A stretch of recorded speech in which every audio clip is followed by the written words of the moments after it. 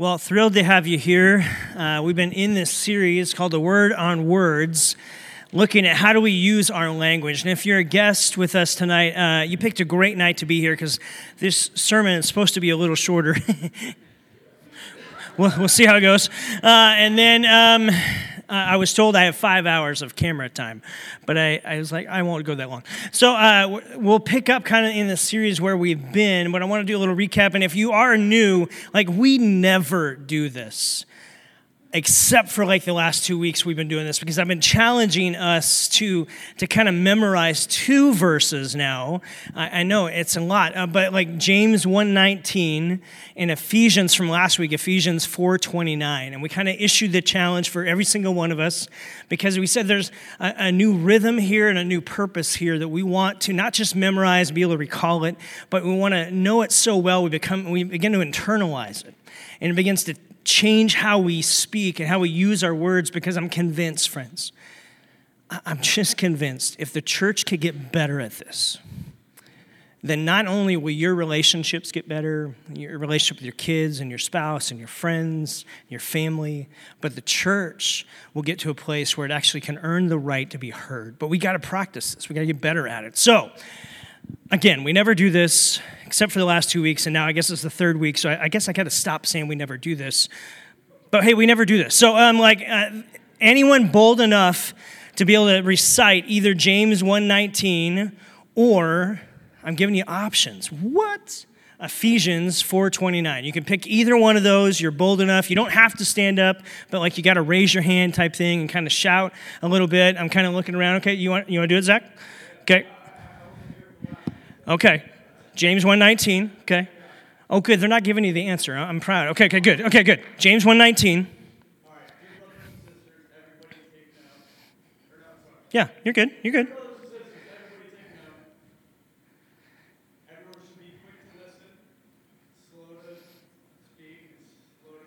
That's right. That's awesome. All right. I got some Jesus chicken, Chick-fil-A, just for participating here. Well done, you got it. Anyone else bold enough? You good? Okay, Jose, go for it, man. Ephesians, okay.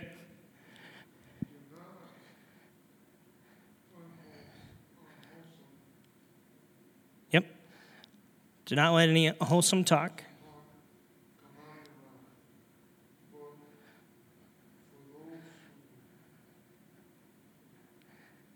Only what is helpful. I'm trying it.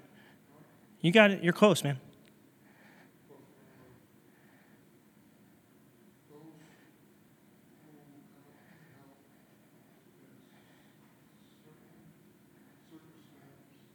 Mm-hmm.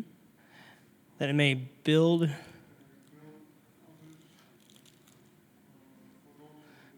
That's right. It may build up those who listen. Good job. All right. M&Ms make friends. You'll have to share it around a little bit.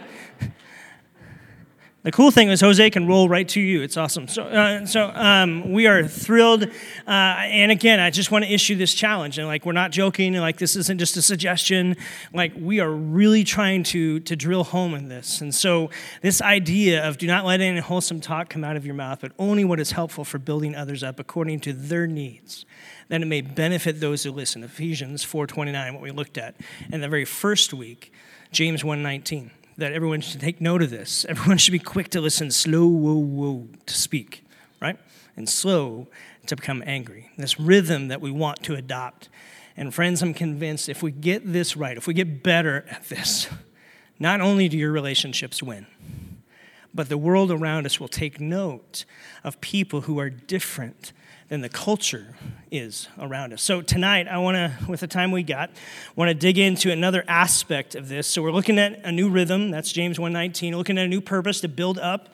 That's Ephesians 4:29. We want to use our words well. And Paul has a statement here in Philippians chapter 4. So if you have your Bibles, you can go there, Philippians chapter 4. If you want to open the app and go down to sermon notes, you can find it there. But in this, he has a statement that says, here's what I want you to focus your mind on. So before we kind of unpack this a little bit and kind of drill into it, you got to remember who Paul is. See, the beautiful part of the history of Christianity is God is about doing life change and radical life change, change that transforms people's lives. Because Paul wasn't always Paul. In fact, he was Saul early on, and he was this religious leader in Judaism that was really a Pharisee of the Pharisees, actually trying to stamp out this movement of Jesus post the resurrection. So Jesus lives, he dies, he rises again, and Christianity is birthed, and the church has begun to kind of take off and go. And in that moment, Saul says, look, this isn't right. And he begins to try to stamp out the church and oversees murders and imprisonment of people until Jesus shows up to Saul and says, what are you doing? And Saul has a moment of conversion in his own life.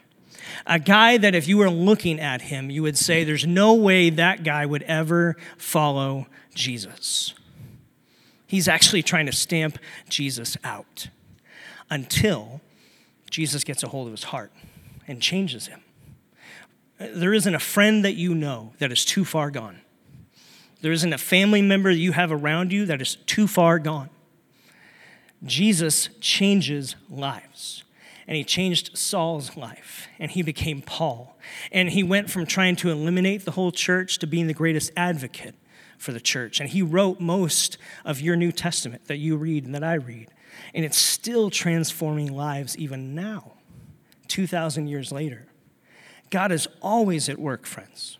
And so you keep praying for the people that you care about. You keep praying for yourself or for change. And if you're here and you're new and you're like, I don't know if this is real, would you just maybe give yourself permission to open your mind a little bit, open your heart a little bit, that maybe God can even transform your life as well.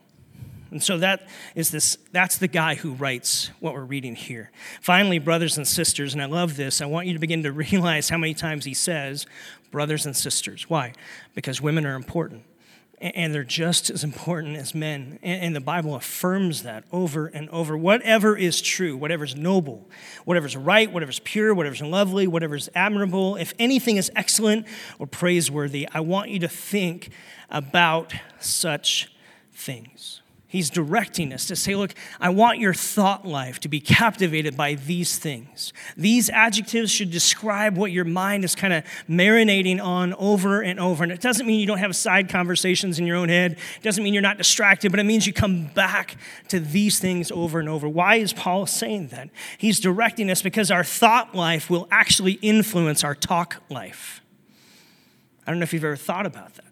But what you and I think about will actually begin to have influence on what we say. And so tonight, as we begin to look at this topic of what some people would say where conversations go sideways, where relationships begin to go sideways, some people frame it and put a word to it like gossip. If you just elongate that word, gossip, sounds kind of snaky, doesn't it? It's, what is gossip? Well, sometimes it's hard to figure that out, right? And sometimes it's hard to know, okay, am I gossiping? Am I not? It's kind of like nailing Jell-O to a wall. It doesn't stay there very long. It's hard to know exactly what it is. But here's when we do know, is when we hear our name in it, we're like, whoa, whoa, whoa, right? And all the flags go off inside. You're like, hey, whoa, that's about me. And we know gossip when it's about us. But sometimes when we're in conversation, it can get a little tricky. Like, what is that? And I think Paul has some insight here and in 2 Timothy we'll look at tonight where he's kind of saying, I want your thought life to be focused on these things. The truth is what we let our minds think about will eventually be what our words talk about. And so Paul's saying, look, I know you live in a culture that likes dirty laundry. But I want you to focus on what's clean and good. I want your thought life to be focused here because what you think about will actually be what you end up talking about. But see, we live in a culture, too, that loves dirty laundry, that loves the tabloid news of life. Our hearts and minds are drawn to the dirt, the news that's out there, whether it's the negative news cycle or the tabloids and grocery store or the latest celebrity gossip. That kind of news is big business in our culture. It's big business in our culture. But listen to this proverb.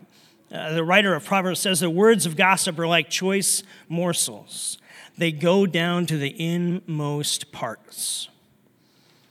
Gossip might be tasty, but it's also dangerous and damaging to relationships. It's kind of the dark side of communication. It gets conversations going sideways, which eventually kind of leads to relationships going sideways. And the scripture has a lot to say about gossip, slander, how we use our words that affect relationships. And it may not even be just that simple to categorize, but it's the way our words, the way our conversations begin to influence relationships around us. And we're told, look, flee from those word sins. Offer words of truth and encouragement and praise in its place. We're to concentrate on words that build up, not tear down. We're to put our focus on what matters most and ignore hearsay and stories that may be true, or there's pseudo-truth or half-truth, there's twisted truth in it.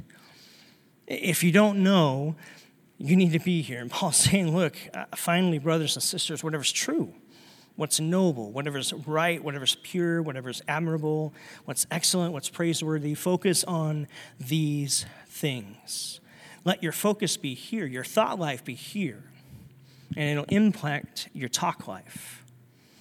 Now, I say all that to say, anyone ever gossiped before? What? Me too. And here's the truth. I want to get better at not doing that. My hunch is the reason you're sitting here is, and the reason you're hanging around with this series is you want to get better.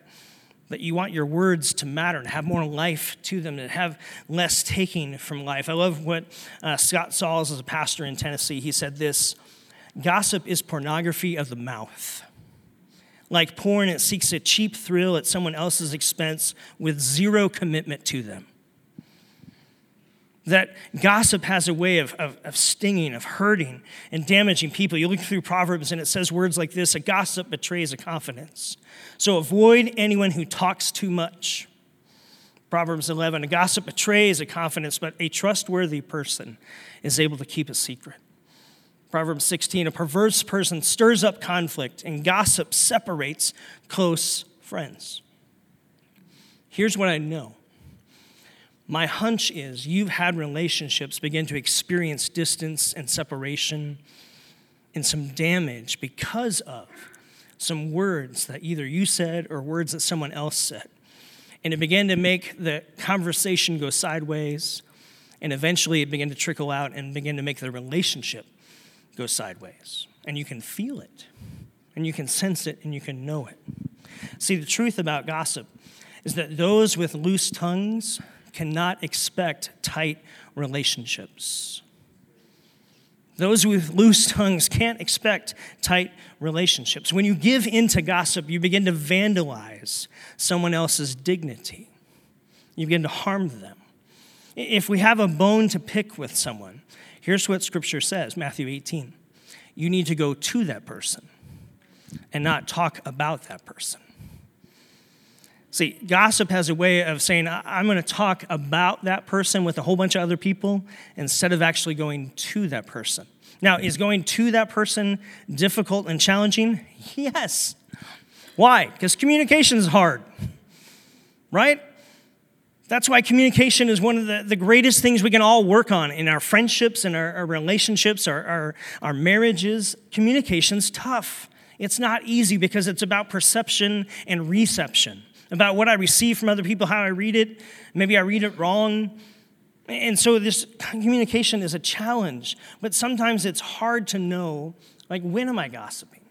I love the definition Rick Warren said this because it's hard to nail down. He gave it this way. When you're talking about a situation with somebody who's neither part of the problem or part of the solution, then you're probably gossiping. Let me read that again. When you're talking about a situation with somebody who's neither part of the problem or part of the solution, then you could be gossiping. And so we need to watch that. We need to be alert to that. I think intent has a big part to play in here. And do I have an intent to harm someone in the conversation I'm having right now? Or do I have an intent to help someone or this situation or this relationship at work or the relationship in my neighborhood or on my team, whatever it may be. In a culture that loves to talk a lot. Anyone agree our culture loves to talk? In a culture that loves to talk a lot, there is great wisdom in knowing when to hold your tongue. There's wisdom to know when to speak and when not to. One of the great Christian virtues is to simply hold your tongue. That we don't have to say everything we think. We don't have to voice everything we have a thought or opinion about. Dietrich Bonhoeffer, a German Christian martyr in the Second World War, said this: "Often we combat our evil thoughts, and most effectively if we absolutely refuse to allow them to be expressed in words. If we just internalize it some and say, no, I'm not going to let that go out. I'm going to guard my tongue." We talked about that a couple weeks ago. That in Scripture, Paul is saying, look, I want you to put your thought life around these things. I want you to focus because your thought life will impact your talk life.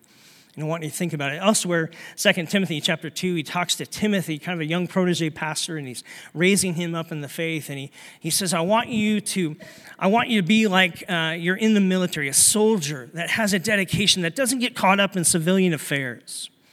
He's got to focus on a mission. And that's what he cares about. And that's where his mind goes. 2 Timothy chapter 2, he says, I want you to be like a great athlete, that it's focused on the mission of what they're accomplishing. I stopped at breakfast this morning, ran into Tatum, who used to run at U of A and is applying or kind of trying to qualify for the Olympics, and she's applying for her doctorate. I'm like, catch me up on your life and how things are going. She said, you can pray for this. I've got one more chance at the Olympics. Do you know what time she was running this morning? Long before I got to breakfast. Because elite athletes train. You know this to be true. That's why we're not elite athletes. I'm not. I'll speak for myself. This idea, they train on a level. They have a focus about them that's different. And Paul is saying, I want you to have a focus like this. And then he skips down in verse 14 through 16. Here's what he says. He says, you keep reminding God's people of these things. Warn them before God against quarreling about words. It's of no value. Don't get caught up in quarrels. It only ruins those who listen. Do your best to present yourself to God as one approved, a worker who does not need to be ashamed, who correctly handles the word of truth, correctly handles the scripture. And then this phrase, avoid godless chatter, because those who indulge in it will become more and more ungodly. Whoa. Avoid godless chatter, because those who indulge in it become more and more ungodly. Paul's saying, look, don't get caught up in these conversations that you know deep inside can go sideways. And it eventually begins to make the relationships go sideways. You need to guard your tongue. Back to James chapter 3, week 2. Remember? And James is pointing out, look, the tongue is untamable. It will be a constant prerequisite for you to guard your tongue, because there's going to be this unpredictable factor to your words your whole life, from your first word to your last. You will never tame it. And so you have to be on your guard. Remember his words? With it, meaning with the tongue, with your words, we bless the Lord and Father, and with it we curse those who are made in his likeness. From the same mouth come blessing and cursing. This should not be. James is saying, look, this is a tightrope you're going to have to walk all your life. See, with our words, we can curse our brothers and sisters. We can discourage them. We can weaken them. We can break them down. On the flip side, we can also bless people and encourage them and strengthen them and build them up. We are all enlisted in to speak encouragement to one another. No one gets a pass from that. Every single one of us as a follower of Jesus is enlisted to say, you can have a voice that speaks to build others up. One of the biggest problems of gossip isn't just that gossip hurts other people, it's that the statement of gossip we often share isn't the real story. It's incomplete in content and maybe intent.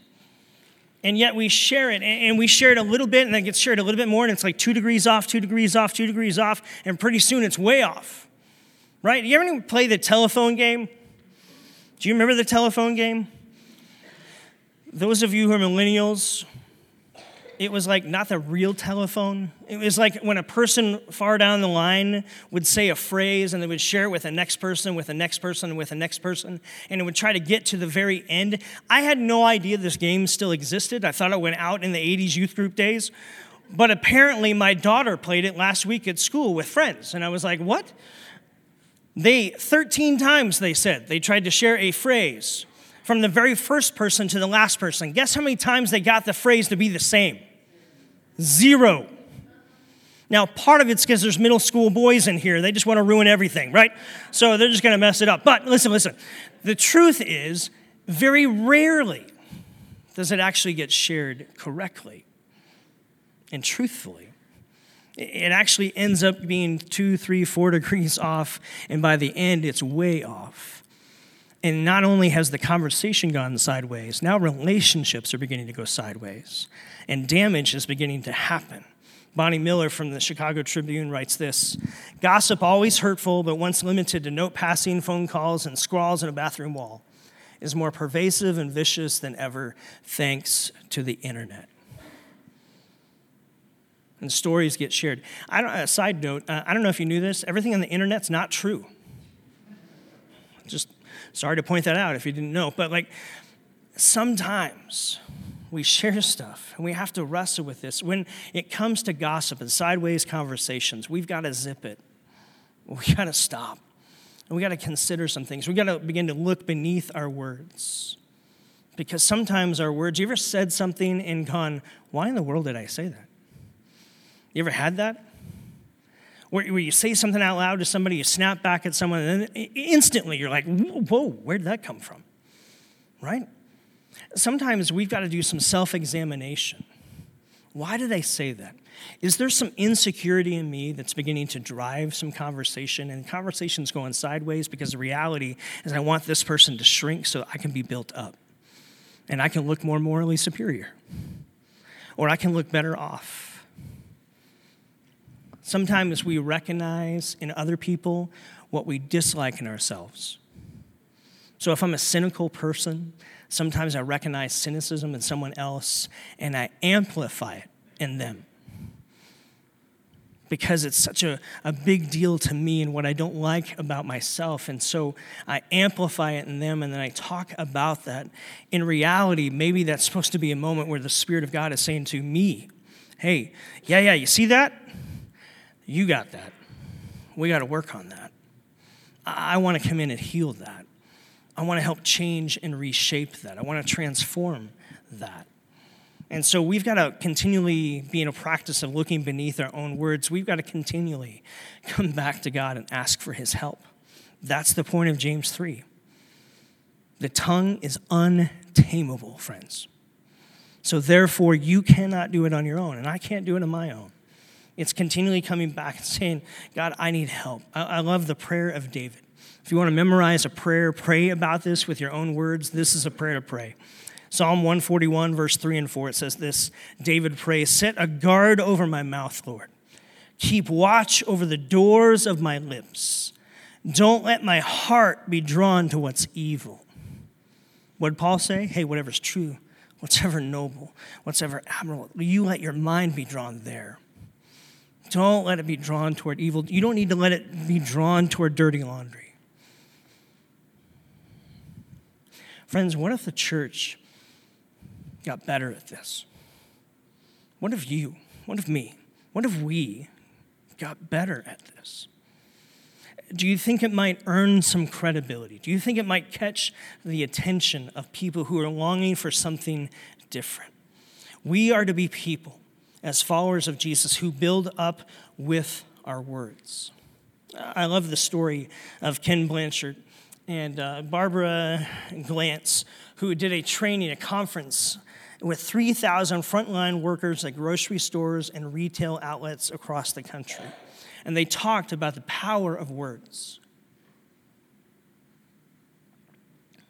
As they gave this conference, many people went home. A month later, Barbara got a phone call from Johnny. Maybe you've heard about Johnny the bagger. This is Johnny's story.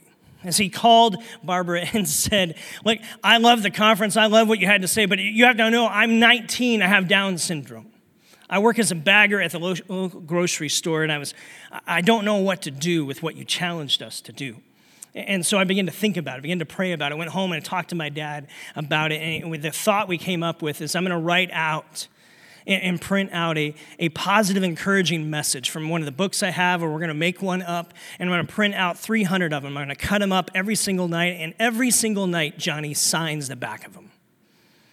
And the next day, he shows up at work, and he goes to his line, and he begins to bag, and he bags people's groceries, and in the very last bag, he puts that little note on top, that encouraging word or phrase for the day, and he looks the people in the eye, and he says, I put something special in this bag for you. I hope it blesses your day. Have a great day. What's crazy is a month later, the general manager of the store called Barbara and said, I don't know what you all did at that conference that I sent Johnny to, but I'm telling you, it's radically changing our store. Like, there are moments in our store most days where we have 5 lines open for people to come through, plus a self-checkout. And I look at Johnny's line, and it's lined up back to the frozen food section. And I go over to the speaker and say, ladies and gentlemen, thank you for shopping here today. I want to let you know we have lines 1, 2, 3, and 4 available to help you check out today. And nobody moves. And they stand in line for 30 minutes. And one lady stops the general manager and says, hey, I used to come here once a week or once every other week to get stuff. I come almost every day or every other day now. I just want Johnny's encouraging word of the day. And so she shows up. Think about that. I know there's an org chart for that grocery store. But I'm telling you, the most powerful person there is Johnny. Why? Because he's choosing to use his words to build up. Friends. If a grocery store can figure that out, then the church has got to get this figured out. If a grocery store can get this, then the church that dispenses the hope of the world has got to get better at this. That means you. That means me. That means us saying we got to get better at this. We got to get to a place where we can understand that. Matthew 18 is practical. If we have an issue with someone, we need to go to that someone. Is that hard? Yes. Is it right? Yes. Sometimes the right thing is the hard thing. It's much easier to talk about versus to talk to. And yet the challenge for the church, for our church, for any church, is to say we're going to live this practice out. We are going to be a people who build others up. We're going to breathe life into people. Why? The world is hard. The world is challenging around us. There's enough words of anguish and anxiety and pain and stress and despair in our culture all around you every single day. You have employees and coworkers and friends and acquaintances that can cut you down to subatomic particles with their tongue in mere seconds. And we need to be a people who build one another up because it's already hard enough. So we want to be people who speak life. What kind of power and influence can we have in a city if people get this and begin to live this out? Why? It can transform a grocery store. I'm telling you this. It will radically transform a city when people begin to live this out. And so the challenge is real simple. If you've missed any of this series, I never say this. I'm asking you, I'm pleading with you to go back and listen to every word of it. Not because I said it, but because we need this. We have to get better at this, friends. It will give us the right to be heard in a culture that desperately needs this. And we have the opportunity to do it. So when it comes to gossip, we're going to zip it. We're not going to share it. We're going to be intentional and purposeful about building people up around us. We're going to commit to speaking words of life everywhere and with everyone. Every conversation is a construction zone, and I and you get to build up in it. We can tear down also, but we're called to build up in it. We're going to encourage people the best we know how and the most we can. Because if Johnny can do it, you can do it. And this reality that it will radically change your relationships, your friendships, your marriage, your work relationships. It will transform a city and group of people, one group at a time.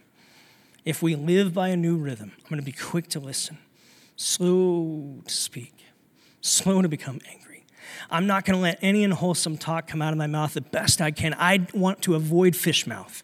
That's what we talked about last week if you missed it. I want to avoid that. I want to build others up according to their needs, that it will benefit those who listen. I want to guard my tongue, and I don't want to have sideways conversations because I don't want sideways relationships. So friends, let's practice this. Let's actually live this out. So Jesus, as we take a moment in communion to remember, I guess tonight we're committing ourselves. I'm raising my hand. God, I want to get better at this. I am not perfect. I'm far from it. But I'm owning it. I want to get better. And so if that's you, I just want to encourage you to raise your hand. If that's you, you want to get better, just raise your hand right where you're at. Say, I want to own it. I want to get better. And so Jesus, we lean into this truth that we want to get better. We thank you that, Jesus, you came, your life, your death, your resurrection, not only paid a way and paved a way for us to have life with God, a relationship with you, but that life with God is now. It's transforming power available now, that you can transform us. You can help our words get better. So Jesus, as we take communion, as we hold that bread, that cracker, remembering it was your body that you gave, your blood that you shed for the forgiveness of our sins, the redemption of our life, the empowerment of the Spirit in us, that we might be more and more like Jesus. So today we commit, we want to get better. God, next year, this time, would we be able to look back and see progress in our words? And the next decade, and the next decade. And God, would you help us to be a people that build up, to transform cities and relationships, because we're trying to get better and live more and more like you do, Jesus. We remember you now. As we take communion, as we close in a few announcements, God, would you stir our hearts, what we need to own, and how you want to move us.